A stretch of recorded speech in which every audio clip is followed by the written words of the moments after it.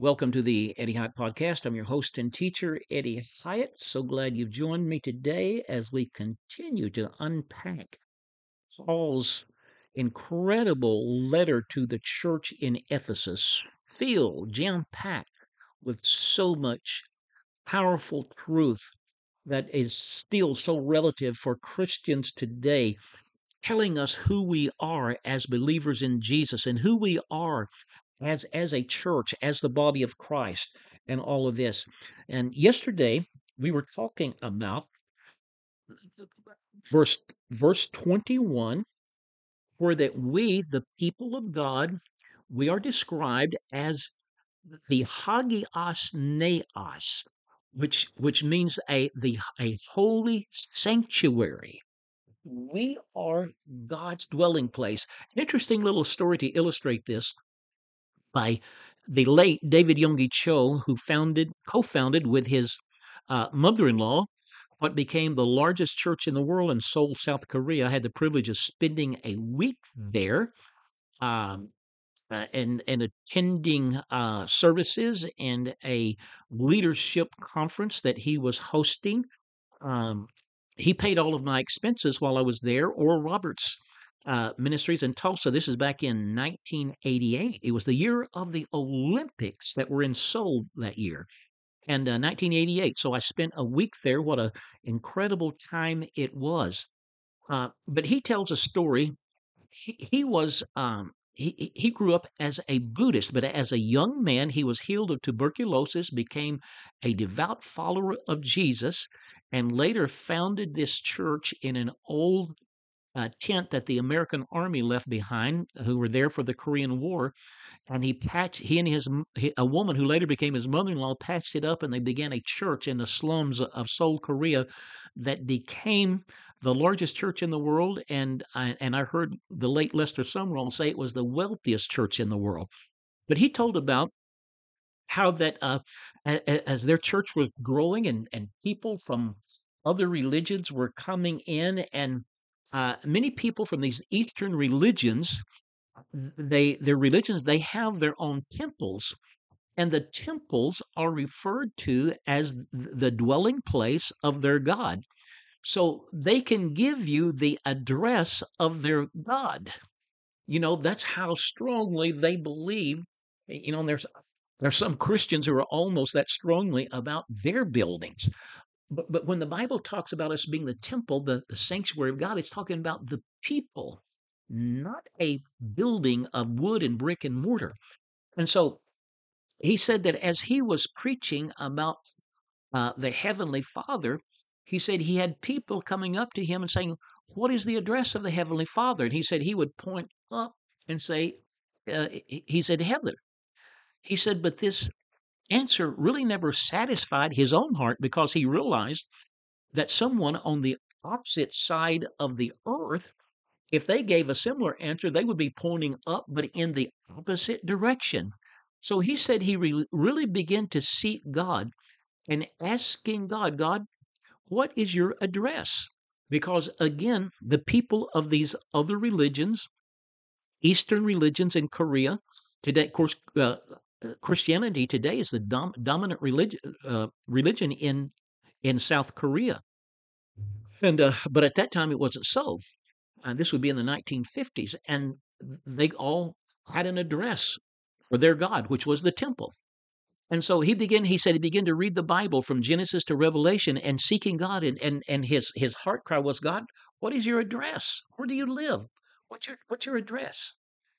And as he read, and especially began to read in the New Testament, the revelation that I've been sharing with you this week began to dawn on his heart. And he began to realize that we, the people of God, we are his dwelling place. We are his sanctuary. We are the place where he has chosen to dwell. So he said there was one Sunday he announced to the people, after this became very clear to him, he said, "Next week I'm going to share with you the address of the Heavenly Father." And he said the next week there was an extra large crowd, because people had invited their neighbors and their loved ones, because this Christian pastor is going to tell us the address of the Heavenly Father. And so there came to a certain time in the service where he said to the people, and this would be a large congregation of thousands of people, and he said, I am now going to tell you the address of our Heavenly Father. And he said he saw people all throughout the audience pulling out pads of paper and their pencils ready to write down the address of the Heavenly Father. And he said, the address of the Heavenly Father is my address. And he saw the people looking at him in shock. He said, now don't be afraid. I am not teaching you heresy, for the Heavenly Father's address is also your address. And then he began to share with them the same scriptures that I am sharing with you, that we are the temple and not just, any old temple. We are that holy of holies. We are that sanctuary, that sanctuary of God, the dwelling place of God. And so let's read this verse again. Verse 21, in whom the whole building being fitted together grows into a holy temple, a hagios neos in the Lord, in whom you also are being built together for a dwelling place of God in the Spirit. Now, the Greek word for habitation in verse 22 that I just read, in whom you also are being built together for the King James says habitation, for a habitation of God. My New King James I'm reading from says dwelling place, but the Greek word that is translated habitation in the King James and dwelling place in the New King James is the Greek word toi katerion, which means a permanent dwelling place as opposed to a tent.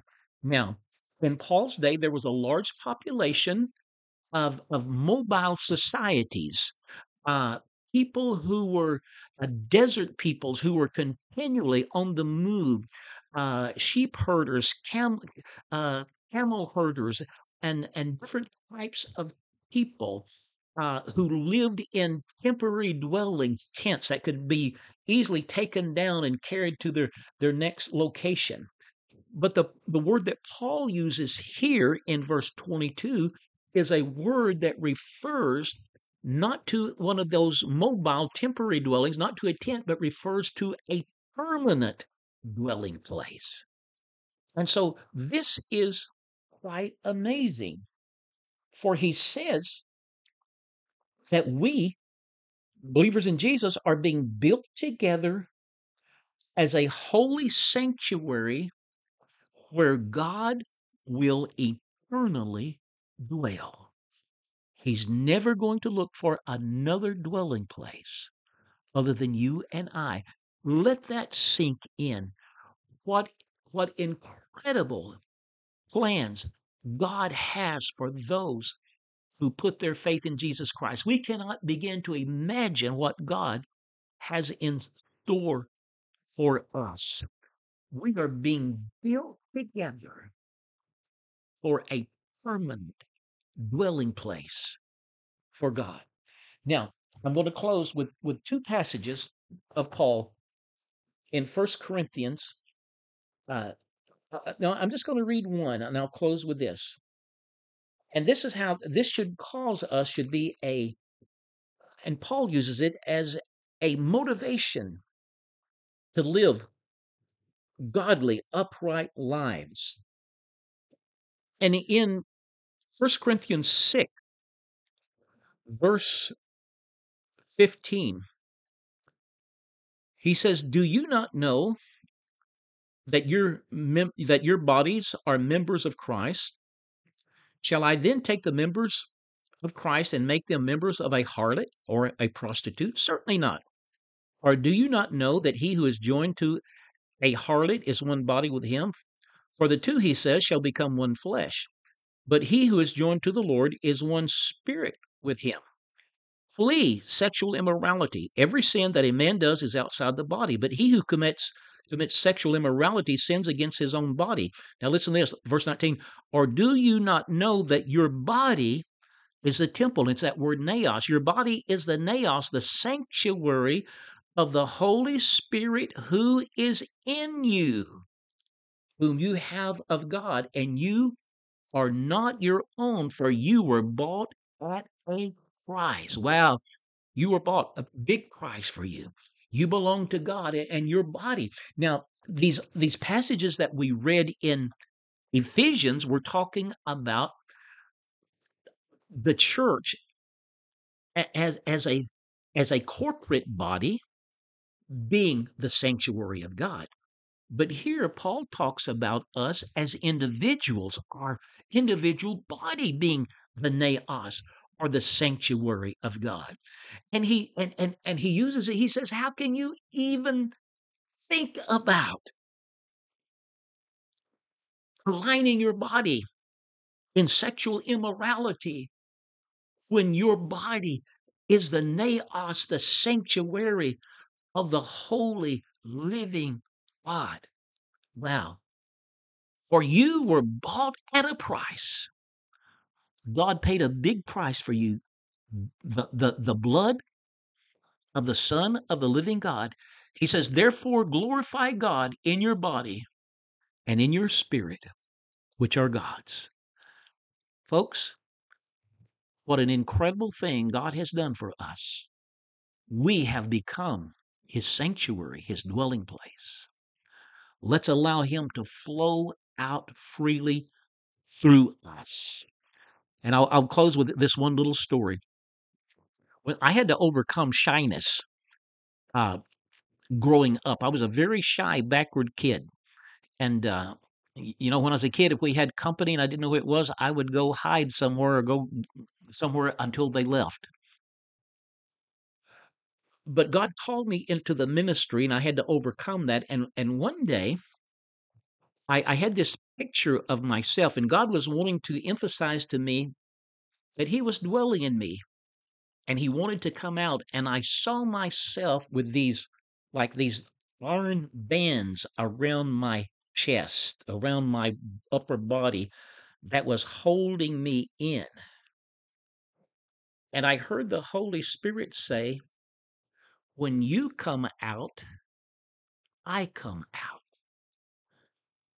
And I was reminded of this scripture here where he says, uh, verse 17, he who is joined to the Lord is one spirit with him. The Holy Spirit has come in to dwell with us. But his spirit becomes, in a sense, mingled with our spirit. He expresses himself through us and through our unique personalities and even through our vocabularies. He expresses us through the unique persons that we are. And what God was saying to me, hey, you're my sanctuary, you're my temple. I want to come out. I want to express myself through you. But I can't do that unless you come out. And when you come out, I come out. Out of your belly, Jesus said, will flow rivers of living water. So you are the sanctuary of God. Be his witness. Let him flow out through you and touch other lives through his presence and power. I'm Eddie Hyatt. This is the Eddie Hyatt Podcast. Hope you'll check out my website, eddiehyatt.com. You're welcome to be in touch if there's contact information there and a lot of resources and a bookstore that will help you. And I look forward to seeing you next time.